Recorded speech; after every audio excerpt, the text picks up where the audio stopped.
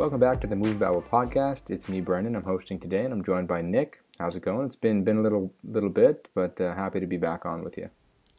What's going on, man? It has been a minute, but I'm ready. I'm ready to talk about all the West Side Stories, maybe some Red Rockets as well. I'm excited. Yeah, it's been a really busy time, I think, for everyone, but really in the world of film, it's been a really busy last little bit. I think we've seen all that kind of fourth quarter late release stuff that everyone wants to check out, all the buzzy award stuff. It's all kind of coming out all at once now. So it's really been busy, and it's going to be busy for the next few weeks still. What do you think, just off the top, real quick, West Side Story? Did it live up to the hype for you? Yeah, it turns out that Steven Spielberg's a good director, and he is good at making movies. No, I really liked this movie. People are over the moon for this movie, and we'll get into why that's the case, and I can certainly understand, because there's just he makes talk over a gun like the coolest action sequence of the year, you know? But yeah, I thought this movie was really cool, and I hadn't seen the original West Side Story, which I assume we'll talk about as well. So I watched both of those this weekend, and it's one of the few kind of updates that we've seen that I don't hate, because I feel like a lot of these are just let's just do the same thing again. And this movie basically does do the same thing, but all the little choices it makes just really enhances the story, and it's just really intelligent, and then it shows you don't have to totally reinvent the wheel to make this its own thing, and it's just really terrific. I loved it a lot. Yeah, I agree. I think we're really in the same boat here, because I also had not seen the original until this past week. So it was, I think, 4 or 5 nights ago I watched it, and just really first impressions of that original movie is that it might be one of the best looking movies ever. It's absolutely probably gorgeous. Yeah. The colors really pop at that 1961 edition. Yeah, when I watched it, it's this is totally the best and worst of 1961 cinema. Yeah. I mean, it's it's a huge deal. It's on TCM all the time, you know, it was one of my biggest blind spots as a film fan that I had never seen this movie, but you watch it and you can totally see why it won so many awards at the time, because yeah, like you said, the cinematography, the production design, the dancing, I mean, it's some of the best music ever, you know. It's Stephen Sondheim, who just passed. It's just all that stuff is just outrageous. And then you see Natalie Wood as a Puerto Rican, which is outrageously it's hilarious how racist that is now, you know. It's just, and people are bronzed. It's really not a good look, and people who are white are singing about how Latin Americans can get no work, and it's really tough. But yeah, some of the music, it's and you have Rita Moreno is just unbelievable in it. One of the best supporting performances in a musical ever. So it was really interesting to watch that, because you can totally see why this was such a big deal and why it continues to be such a big deal. Because all of this, I didn't realize that I Feel Pretty was from West Side Story. I guess that just shows how naive Same. I was in all of this. Mm-hmm, me too. There's just every song is a banger from West Side Story. So it's just, yeah, it was really cool to kind of go back and watch the old one, and for all its flaws. Yeah, just kind of want to pick out one of the specific things you mentioned there, which is Rita Moreno, who is phenomenal in that movie. And just the character of Anita is just kind of such an epic supporting character, because she's like the hype person for Maria, so she gets to, you know, be a little bit more boisterous throughout the film, and she's got it figured out, you know, and that's kind of it. She's a great character to watch. Even in the new film, I think her character was a standout as well. But yeah, Rita Moreno really owned that role, and that's why she's as iconic as she is now. 60 years later, it's her birthday, I think, this past weekend. Happy 90th.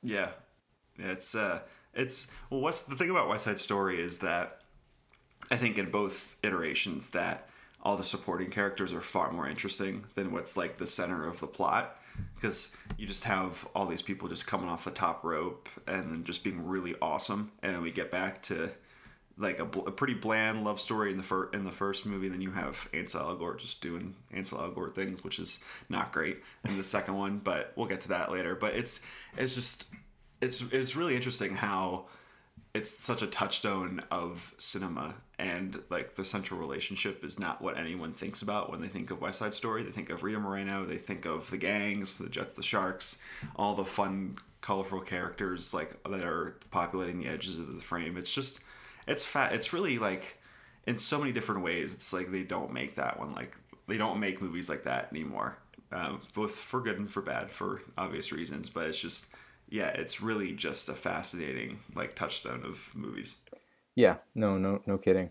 Yeah, the original film in 1961, I think one of the bigger, I guess, gripes that I have about it, aside from a lot of the politically insensitive and downright, racist things in the movie, is I think that main story, that main love story between Maria and Tony, and especially just the way it ends. You have such a weird scenario in the end where Tony has killed Maria's brother, but she's still willing to kind of go to the end of the earth with this guy.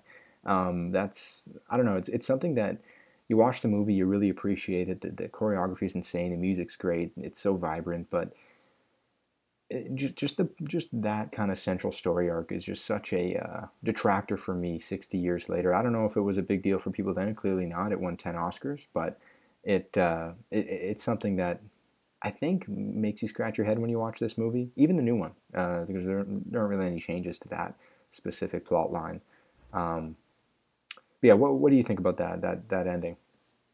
Yeah, it's even more hilarious because like supposedly, I think it's the same in the original, but in the new one, this all takes place in like 2 days. Yeah, So they fall madly in love with each other, and they're gonna go to the end of the earth with each other, and then Maria's brother dies of Bernardo, and then it's just like, all right, well, we're still gonna run away together. It's like, what? Huh? Like, why would you do that? But then that's kind of that's the whole Romeo and Juliet of it all, Shakespeare coming into it, where you have to have these faithful lovers and all that, which I think makes a lot of sense on the page. But then, yeah, you bring it I just don't really understand why Tony ever has to kill Bernardo. I feel like it just makes way more sense if someone else does it, or like he's forced to do something. I don't know. It's just very bizarre that he just like loses it and kills him in both iterations. I think it's really baffling to me. I think you completely salvage this movie's ending by, and I mean, it's funny we're sitting around picking apart, a classic, but I think you salvage this movie's ending by Tony doesn't end up killing Bernardo. Someone else does, but Tony's there. He's guilty by association of being there. She's going to be mad at him anyways and have it to get over something. Right. I mean, getting over him killing your brother is kind of unbelievable. Getting over him being involved with people that killed your brother, that's more believable, in my opinion. I think you salvage the ending if that's kind of the way they went with it. And I was hoping in this iteration, just this weekend, they would do that, but they didn't. But it's so baffling, and it's funny, but it is the way it is, and that is West Side Story.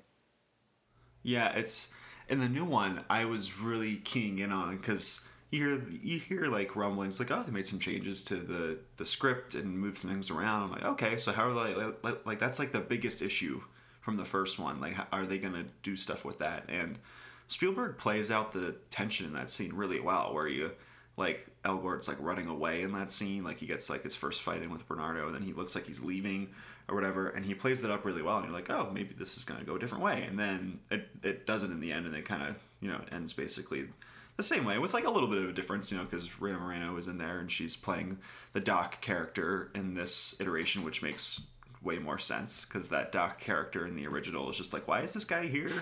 He's just here all of a sudden, and he's being really nice and helping everybody out. It just doesn't really make a lot of sense, but I think that's just, it really is a testament to just how amazing the choreography and the dancing is in West Side Story, where even in the new one, where it's such amazing movie magic that you get swept away in it, and then you don't think about how the relationship at the middle of it doesn't really make sense until like hours later. We were like, wait, this shouldn't happen. Yeah. But all the dancing was really cool. So I think it really is just like all the filmmaking itself is just so outrageous that it overpowers it. Yeah. Did you notice at all, this is just a weird tidbit, but with the original, I watched it on Amazon Prime, MGM channel. Was there like a 6-minute intro for you as well?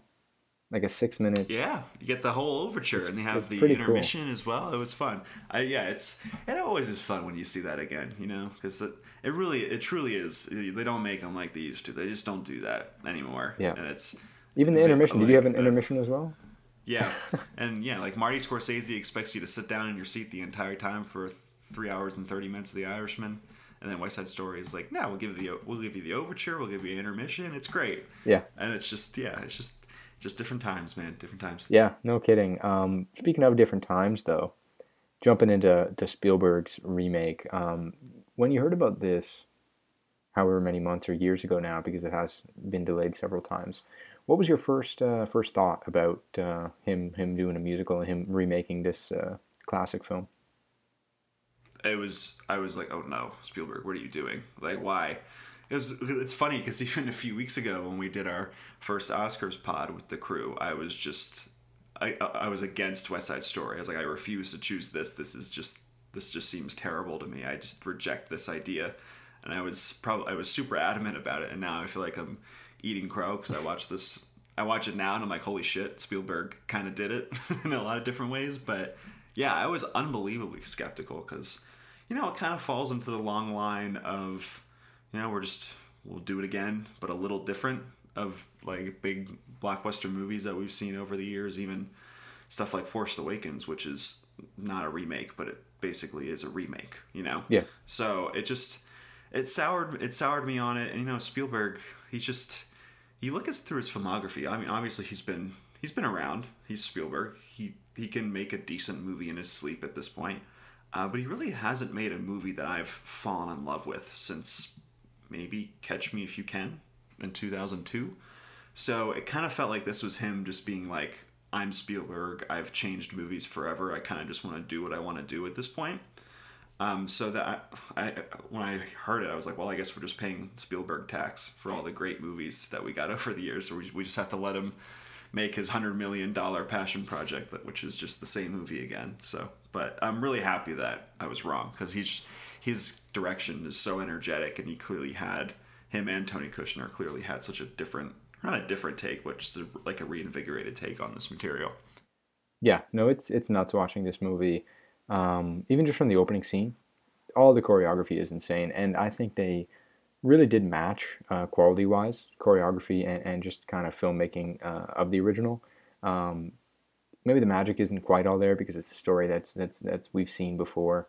For you've seen That Day, but for and for me that week. But it's something that you can't deny. The filmmaking is pretty out of this world. There's some shots that he pulls off that are just absolutely nuts.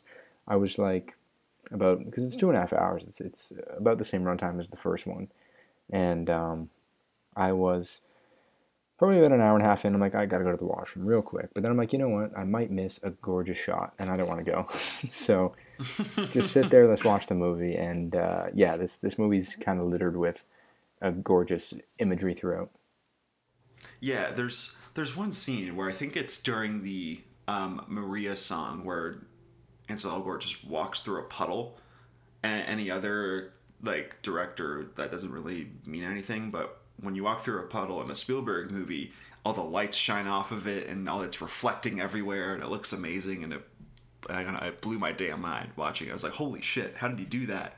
And there's the one scene earlier in the movie where he shows Rita Moreno how clean he wiped the floors, and you see his reflection in the floor, and it's like, like, it's a fun, like, that's not like the most amazing thing you've ever seen, but like other directors just don't even try that or don't even think to do that, and it's such a cool little magical spin on kind of just a boring, not a boring scene, but like just one of your dialogue scenes in the middle of in between songs. Like, it's just, he is just all over the place. The camera is always moving, it's always exciting, and he knows exactly what to shoot, and it's just, and he also just, he stays back so you can see everything. You can see all the amazing choreography. It's amazing. Like, as soon as you see the crane shots when the movie opens over the rubble of soon to be gentrified in New York, I was just like, wow, I'm ready. Like, I put my seatbelt on and just like prepared for whatever he was ready, because it's just, even that first sequence with the the not like the snapping sequence that they recreate, and it's just totally different where he's like zooming all over the city and just using new technology in ways that they couldn't in 1961. It's just, I kind of felt like it was like an action sequence. It was just so, it was so cool to watch. I fell in love with so many of the direction choices he made. Yeah, it's pretty nuts, the level he was on with this movie. And we spoke before we jumped on how, you know, for someone like him and just other kind of giants of cinema, it's got to be hard to stay motivated or to keep one-upping yourself as your career goes on. But I think Spielberg, who in the last several years he hasn't done that. He probably hasn't tried to one-up himself or do a new trick in quite a bit. I think we've gotten a lot of I wouldn't say a lot of the same out of him, but I think we've gotten a lot of very, well-made movies with phenomenal casts that are going to win awards because, it's Spielberg, a phenomenal cast and a good cookie cutter picture. But I think with this is certainly a sign that he can still, test himself, test his abilities and one up his abilities. And it was really refreshing to see this movie and just see that, he's still, not that he still got it, he always has it, but that he can reinvent some of his style and really go for something new. So for me, that was the great takeaway of this movie. Also, want to get into Rachel Zegler, who this is her first film. Really good job. Really good job. Yeah, she's awesome, and she's gonna be in everything. I think she already has. I mean, she's gonna get a lot of offers after this, but I'm pretty sure she's gotten more Disney offers, and I think she's in Shazam too, yeah. and she's gonna Snow be White. in Snow White. Yeah, she's gonna be everywhere, and she's great. And I think, I mean, for obvious reasons, Maria isn't ideal in the original with Natalie Wood as a Puerto Rican. It's just a really tough beat, even though she's an iconic person in cinema history. It doesn't work. And also that character was kind of just a non-character where she's just there to sing and love Tony, who in the original is also pretty bland. Yeah. So there's just not really much going on there, and she is just, yeah, she's a revelation. She's so cool. Yeah, I think she adds a lot of charm to the character in this film that was definitely lacking in the original. One of the good scenes for me was it was the night after her and Tony sang Tonight Tonight, I think the first time, and it was just her kind of in the morning.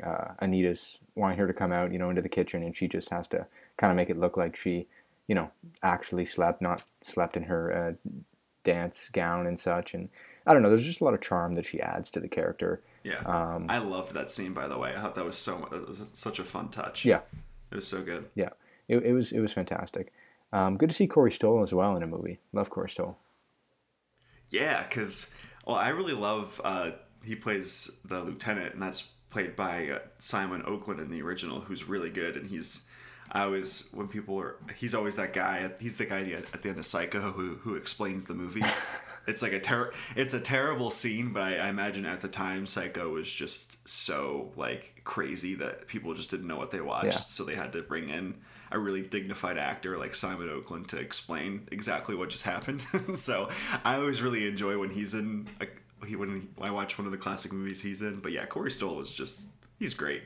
I mean, Spielberg, one of the most underrated things about him is the way he casts his movies, because a lot of times he's discovering new talent, like Rachel Zegler. And I mean, the big players in this movie I'd never seen before, and now I want to see them in everything. Like Ariana DeBose, I think, was like the one person I saw. I think she was in The Prom last year, which is a movie that's Hamilton not very well. good, but I thought she was...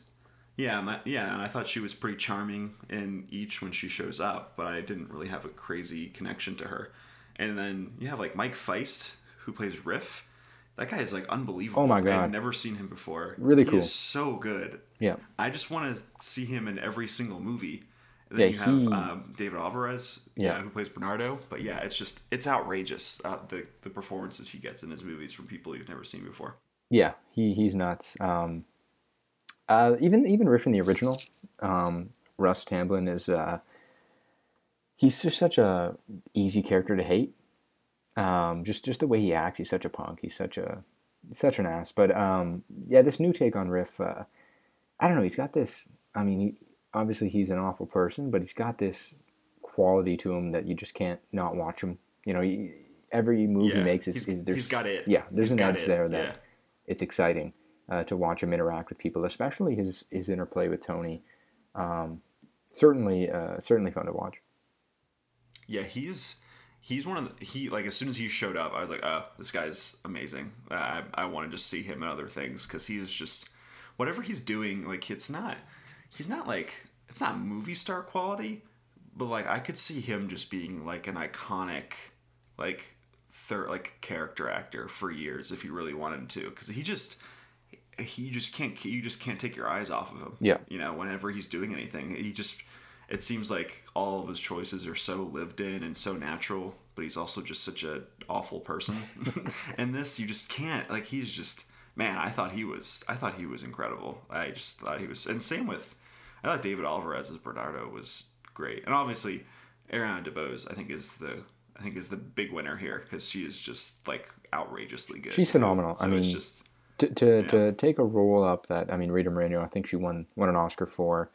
I mean, to bring what she brought to it here in this iteration is pretty remarkable. I think that yet again, the character of Anita is a scene stealer, as I mentioned before. I think Anita's just such a good supporting character because she has the qualities. She has superb qualities, and she's just so much fun to watch. It's just so easy for that character to steal the moment, steal the scene, and that's what's so good about it. And obviously delivered in this movie. One scene that I liked from her in this one and the original was the America song as well. I think that was really well done. Yeah, one of the things that I love about this, this remake, is it doesn't try to like totally redo everything. Like you get all the same songs. I don't think there's a new song in there, is there? I don't think so. No. I could be wrong, but so it's just reorganizing stuff, and they do America where it's just instead of I think they're on like on the top of their apartment building in the original. But here they're running around the town, and it's like it makes so much more sense because it's America. It's about everybody, and you see they're interacting with all these different people with different walks of life, and they're out in the streets dancing with all these different people. It makes so much more sense for the song, and it's also just way more fun and exciting. Even though the original is really fun and it's really charming, but it's just so dynamic. Yeah. And you just see, I mean, Ariana DeBose, her dancing is outrageous. Like she is so good. But yeah, you just get they're running through the streets of New York and the camera is swooping all around. It's just so exciting. I just love those little touches. And even with G Officer Krupke, where in the original it's just in an alleyway, and in this movie they put it in a holding cell. It just makes so much more sense, right? Like for the characters that are there. So it's not like these crazy decisions, but they're just like, why don't we just try this instead or restage it? And it makes all the difference. Yeah, 100%. Yet again, though, I must say, because we've thrown a lot of positives out for the film, I think it does kind of get bogged down a little by just being like there are a lot of changes, a lot of differences, but I mean, watching the original this week, then watching this one, I don't take away a ton of differences other than it's a different look at it. It's certainly refreshing, but I think a lot of it is more so just respecting the incredible filmmaking at hand. I think even with the original, that's kind of what's going on as well. I can't say it's one of my favorite movies of the year this year, but it's certainly a treat. Yeah, certainly. I agree with you totally because you have the whole sensual romance, which doesn't really work. And notice how we really haven't talked at all about Ansel Elgort so far, which is just like like he well, you can think what you think about his personal life, which is just really just rough. But just him in this movie, I think he's fine. He's definitely.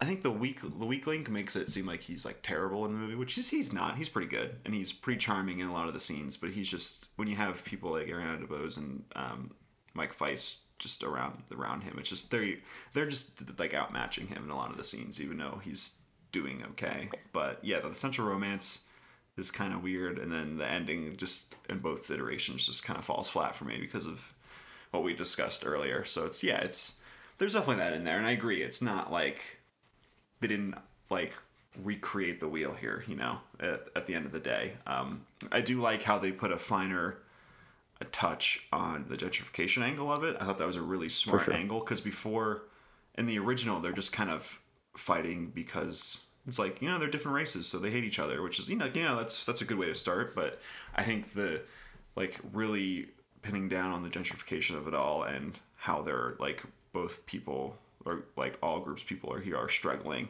I think really weighs in on like kind of the just like the depressing nature of just everything going on in this movie. I think it was a really smart touch by this film. But yeah, I totally agree with you. Yeah, no, I agree. There was definitely a lot more. Yeah, thematically, it's certainly deeper, and I think you'd expect it to be. But yeah, I'm definitely glad this is a thing, and I hope it stays around over the Christmas holiday at the box office. I think it's one of those movies that'll probably take a few weeks. I mean, the holiday period's just great for any movie. It's like a 10-day weekend, so I mean, I'm sure it's going to get seen, despite a little bit of a rough start here in its first weekend, money wise. But I'm sure this is going to get nominated for a ton of awards in the next few weeks.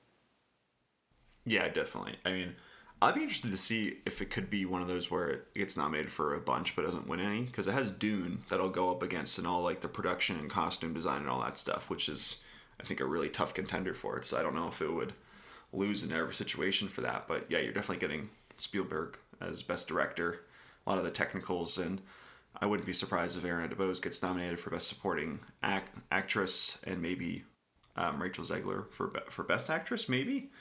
Best actress seems like it's pretty tough this year, so that's probably not going to happen. But I do see this being a huge player. Yeah, It's a Steven Spielberg movie. Like, it's going to get nominated. I 100% agree. It's going to be one of those. It's going to pull an Irishman. I think. I think it's going to be one of the big, nominated for a ton and miss out. Because you're right. It's going to be going up against Dune for a lot of its, and it doesn't have the original songs to kind of carry it in those categories. So yeah, it's definitely going to get represented though. But not sure if it'll take home a ton of hardware.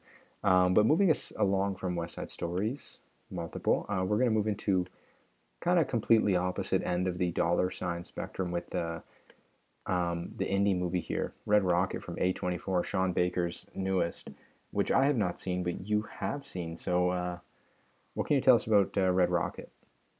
Yeah, Red Rocket is, I guess, the latest of Sean Baker's explorations into kind of lower class sex workers, basically. So this one follows Mikey Saber, who is a washed up porn star, coming back from LA. He's moving back to Texas, and it's played by Simon Rex, who also has his own colorful history, and people probably saw him in the Scary movies. I think he was in 3 of them. But it's just amazing casting when you dive into his background, and it's just really smart. But yeah, he's this washed up guy who's going back to Texas and trying to he's basically like the worst person ever. Like, he's just a mover and a shaker, but he's such a narcissist and an awful person. So he goes to his, I guess, still technically wife, because they're not divorced, but they're very estranged, and he tries to go back there. He's basically like, just like, I need to like a shower and to like figure stuff out. Like, he just came back on the bus and he has a bunch of bruises. You don't know where he got those from, and that turns into like, okay, I'm gonna sleep on your couch and I'll help pay rent. And he just weasels his way into everything. He's like, he truly is just like the worst like mover and shaker. Like, he's always trying to like make his way into places and figure stuff out for himself, and it's basically always at the expense of other people's lives. So yeah, it's kind of like the interesting like blend that Sean Baker's been doing recently, where it's, you cast like one actress or actor that you've maybe seen, but then you populate the rest of the characters who are just people that he just noticed out in the world. Like, I think his Simon Rex's wife's mom, that character, I think he just noticed, just like she was like in line for a porta potty somewhere, and he was like, Sean Baker was like, I like you, I want to cast you in my movie. So there's a lot of really fun colorful characters just are like surrounding Mikey Saber, who's just, like I said, just a deplorable piece of shit as a person. But it's a really layered like exploration of this guy, and I think Sean Baker's he's a very kind of like a documentarian in the way he shoots. Like he doesn't really pass judgment on the characters, but he's certainly not like condoning anything they're doing. He's just kind of exploring their very troubled ways of life. So yeah, it's an often hilarious movie. There's one scene in here that made me laugh harder than I can remember at a movie. It was just so funny. NSYNC plays a big part in this movie, which is tremendous. It's just there's a lot of snap zooms onto people's faces, and the reactions that he captures through those are just so funny. And it's this weirdly endearing portrait of just a terrible person.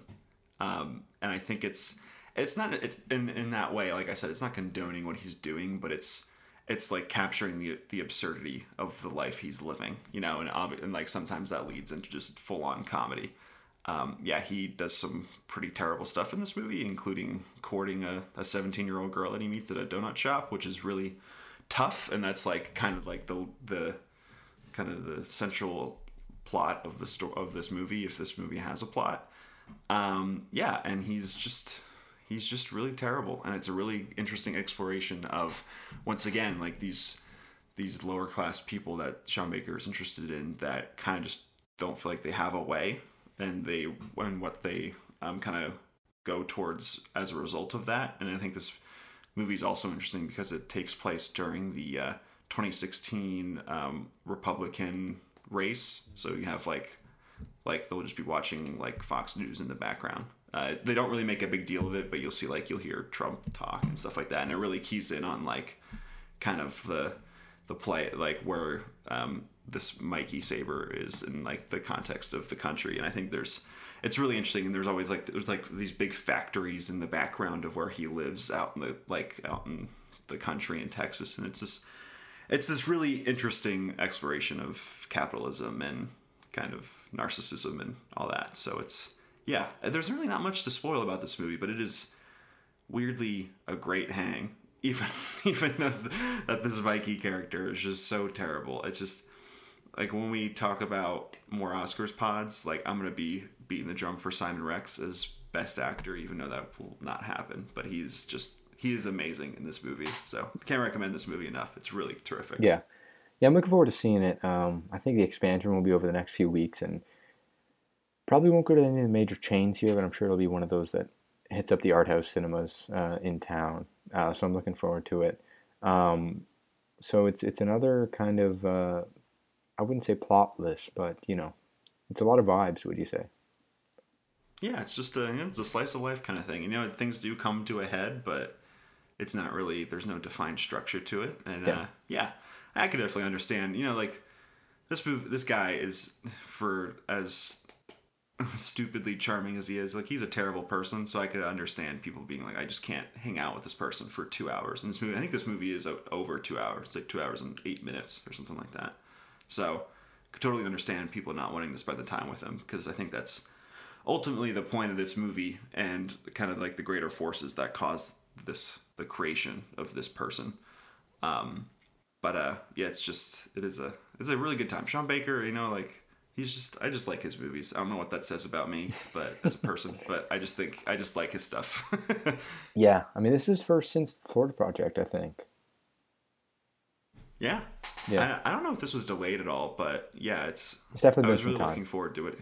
Yeah, I was looking forward to what he would do next, and it seems like A24 is just kind of like, we'll take you under our wing. You can make whatever you want for us, which is nice. Like you have all the A24 film bros out there, but it's nice when they kind of hitch their wagons to really interesting filmmakers with different viewpoints. So I think he's one of those people. I think he's really good. Yeah. No, I'm looking forward to it. I'll keep you posted on my thoughts, of course. Segueing away. Yeah, you gotta let me know what you think about the scene, and you'll know it when you see it. The scene. Okay. Okay. It's amazing. It's amazing. Can't wait. Segueing now just into probably Netflix is one of their more high profile, awards contenders this year, and probably also just one of the year's very best films, and that's Jane Campion's The Power of the Dog, which finally dropped on Netflix last week. After a couple weeks, making the rounds in theaters, a very limited theater run, it's on Netflix. It hit pretty much every festival known to man over the last few months as well. I don't know I think their strategy was just, let's make sure everyone sees this. I think TIFF, Venice, New York, I think it was pretty much everywhere this festival season.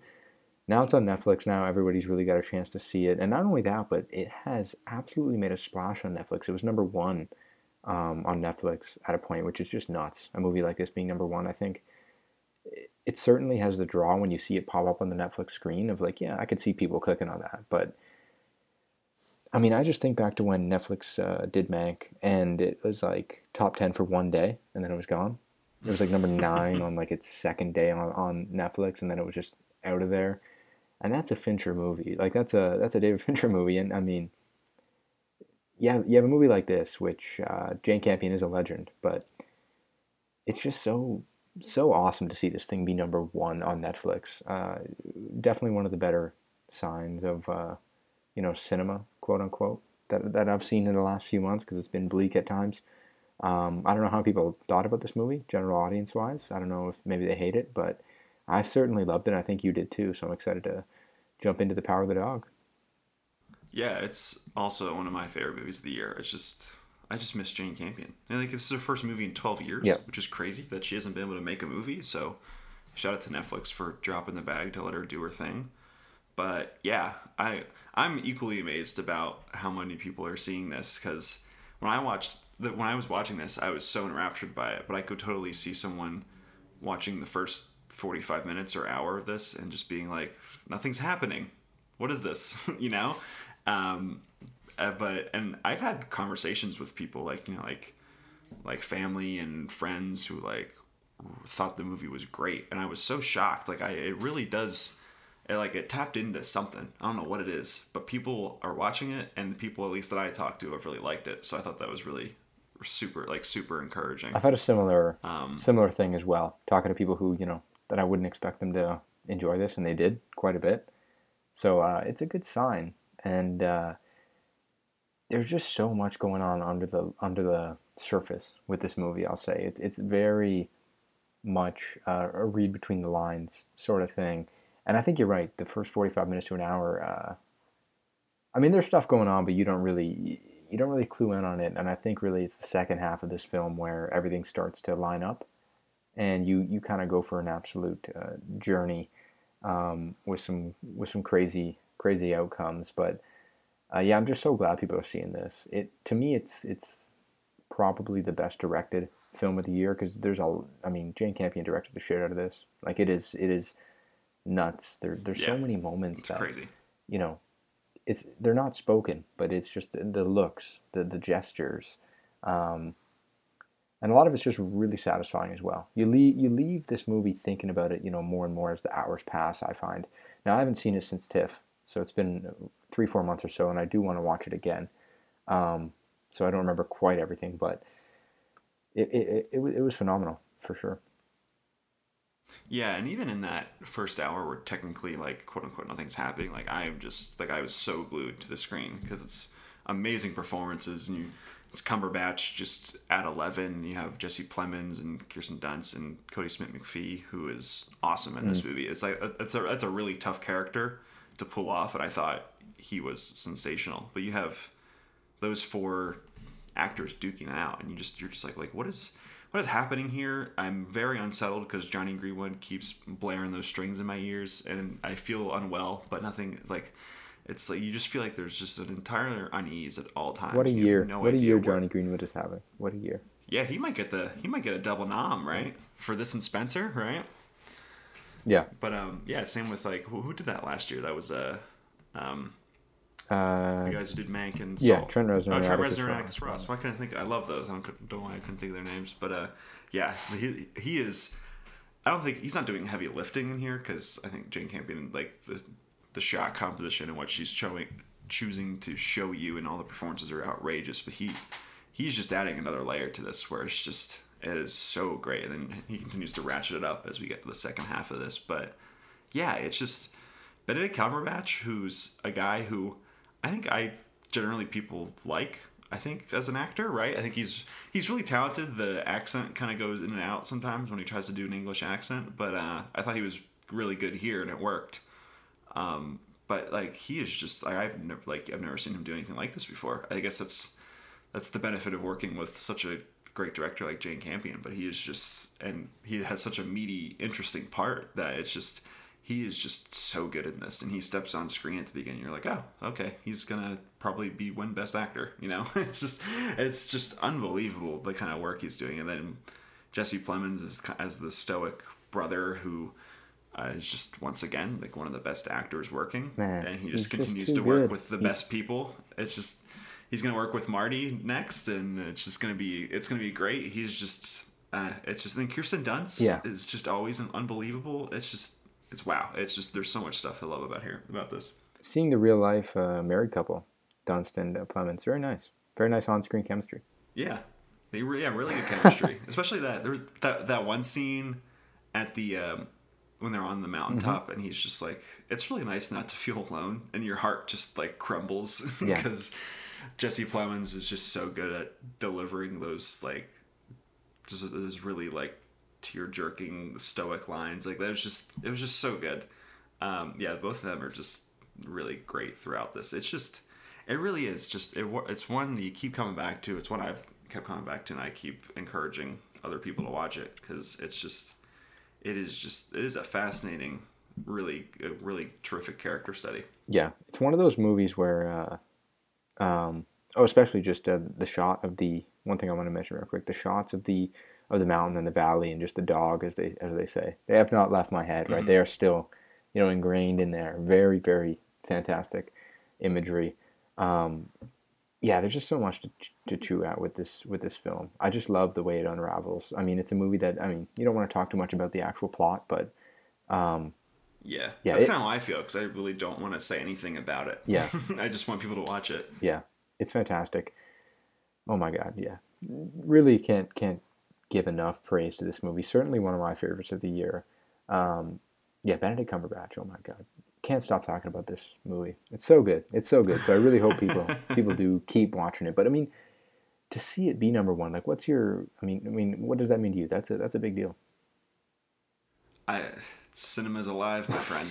I don't know, well, because it's stuff like that where it's like everything comes back to The Kissing Booth, but like when The Kissing Booth 3 is number one for 4 weeks, and it's just like, all right, I get it, but it's just cool.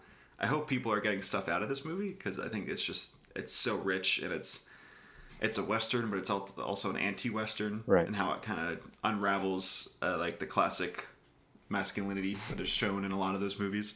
And shout out to Bronco Henry as well. He does a really good job, even though he doesn't come on screen. Bronco Henry is one of cinema's most prized possessions. Also a huge question mark. What's he look like? Who is this guy? We want to see him. We want to see a Bronco Henry spinoff. I imagine him like as like John Hamm, just like a really like, or maybe that's totally wrong. That's not who I should have imagined. But I just imagine like a really chiseled guy. Or maybe that's me giving into the Western cliches. I don't know. The memes have been great too. That's when a movie really hits. Yeah. It's really, the memes are outrageous, and a lot of tightening rope. It's just fantastic. And I mean, there's a lot of great subtext to this, but when there's a paper flower that is fingered really hard at the beginning of this movie, you're like, oh, okay, I got it. Yeah. Oh my God, I got it. I got what movie we're in now. Yeah. So it's I think it's a really perfect blend. It's the kind of movie I really enjoy, where I think there's enough really interesting textual stuff going on, like on the surface, to keep you really invested. And then it is one of those where it is really thematically rich for, like snobs like me who like to just think about these movies at all times. I think it really blends both. It's like a perfect, like, it's really like awesome just to watch, and then you can really talk about it and sink your teeth into it later. It's really good. Another reason why Jane Campion is just the best, Yeah. I just really hope it leads to people checking out more of her films, because she's one of the best. Yeah, I watched The Piano a few months ago, and Harvey Keitel, What a guy. Yeah, Harvey Keitel, decent actor. He's been in a few films over the Yeah, years. just a few. Man, that movie as well. Anna Paquin in that movie. Her, she's like 8 years old maybe, and she is just so Yeah, good. She's hilarious. The Piano is definitely a movie that people should check out. Um, which just got released on Criterion, I believe, yeah, or is about to be. yeah, Yeah, very good movie. Definitely have to check out more of her stuff though, because as you said, 10 to 12 years since she's made the movie, coming back and doing this, I think. yeah, I mean, is there a more epic way to make a return? Dropping a movie like this, that's just a lot of fire you're dropping on the people. yeah. That's like that's kind of like the double-edged sword with Netflix and all of these streamers, where like I have to sit through Afterlife of the Party, and like I'm trying to think of all like terrible Netflix movies that I haven't seen but have popped up Most of on the them. front So page. Yeah, so like a Red Notice. Like you think about all the movies that could have been funded with the Notice money. Like I remember there was I think it was like a Decider piece that came out where Mike Lee was like, "Yeah, I can't get funding. Even Netflix won't give me money." And it's that's like, when you know man, you've hit rock like bottom. they let Red Notice happen, and even Mike Lee, who can't get a movie made, it's just, man, that is tough. But then you get to one of these where they're giving a really important filmmaker like probably way too much money. Honestly, like they gave how much money to Marty for the Irishman? Yeah. They gave these people way too much money to make whatever they want with little oversight, and it turns into these really like immaculate portraits of whatever they choose to decide to explore. So I don't know. It's kind of like I hate most of this stuff, but then you get this, and then Marty's getting $200 million from Apple next year, and Marriage Story comes out, and it's just it's made for a lot of really interesting movies that I don't think it would have been made otherwise. So I guess I just kind of have to accept all of it. Yeah, I don't know. I mean that's why you're a kissing booth stand, right? You gotta stand. You gotta run Right, for exactly. the end. That's the only reason, It's just I rack up the watches for that to Netflix can pay his bills and give more money to Marty for when he makes his 75th movie about the fragility of man. So that's Catholic guilt. that's all it is, right? Yeah. Yeah, that's fantastic. I can't wait though to see how this movie does in award season, because I think it's going to be one of the ones that's more propelled by, the critics. I think the critics are going to be the ones that try to really give Power of the Dog the lift. It's been doing really well at a lot of critics' bodies. I don't know how it's going to do when you get to the industry stuff in the next few weeks and months, but yeah, this is one that definitely deserves to be, in the conversation. And I'm sure Jane Campion's going to be in the conversation because she did a hell of a job on this movie. Yeah, if I had to say, I would think it has a really good chance at best, probably best screenplay, best adapted, because I don't really know that category seems a little weaker. Like it seems like I haven't seen being the Ricardos yet, but it seems like Not everyone's happening. kind of rejecting that movie a little bit. So sorry, Sorkin. So I'm trying to think of. I guess West Side Story would also be in there too. Tony Kushner's reimagining of that script probably, but I would probably consider that this one would win over that. Yeah. So it's probably a good front runner there, and I would imagine Cumberbatch and probably Dunst and Smith-McPhee get nominated, right? Yeah, I could see all three. I think feel like- Cumberbatch, he's definitely in. I think the other two are, Yeah. a little bit of a tougher battle for them, but I mean, Smith-McPhee 100% deserves some recognition here for a fantastic performance. I love Plemons in this movie, but I think he's just too reserved to get like awards consideration. Yeah. I think I would, if in a perfect world, I would nominate all four of these people, but I think it's like probably two or three of them. Yeah. In the end. And also, this is what Jesse Plemons' third or fourth movie this year. Yeah, he just keeps cranking them out. He just needs to be in everything. He's just one of those actors where it's like fantastic. You can be a ridiculous Nazi in Jungle Cruise, and then you can come around and do this, and then you look like you're miserable in Antlers, which is, I feel like I'm the only person who saw that movie this year. I saw it. Yeah. So it's I love that guy, and he looks like he has amazing taste. He's working with all of the best filmmakers. He made a Charlie Kaufman movie last year. he worked on Judas and the Black Messiah. You know, Jungle Cruise to get your paycheck, Yep. so you know you can make more of these movies. So yeah, Power of the Dog and yeah, Killer of the Flower Moon. It's great. Yeah, Just more what a Jesse king. Plemons. It's been so great seeing him rise up as kind of like kind of one of the heroes of film Twitter. To be honest, people love that guy, man. Jesse Plemons is just such a treasure. I feel like it's almost a cliche at this point, but he really is just the next Philip Seymour Hoffman. Like he is just so varied in his performances. He will probably never. I mean, he's got Killers of the Flower Moon, so maybe he's the lead in that, right? Yep. So hopefully he gets more performances out of that. But he will most likely always just be the kind of the third banana, and he'll get like 12 Best Supporting Actor noms over the course of his career, and everyone will love him. And you know, it's just, I think he's just such an interesting actor. He really just makes so many great choices, and yeah, I mean, you see Game Night, Yeah. which he's just fucking hilarious, He's too good and there. it's like one of the best comedic performances of the last few years. And then you see him in something like Power of the Dog, where it's the exact opposite. It's just, he's just so talented. I just want to see him in everything. Yeah, what a king.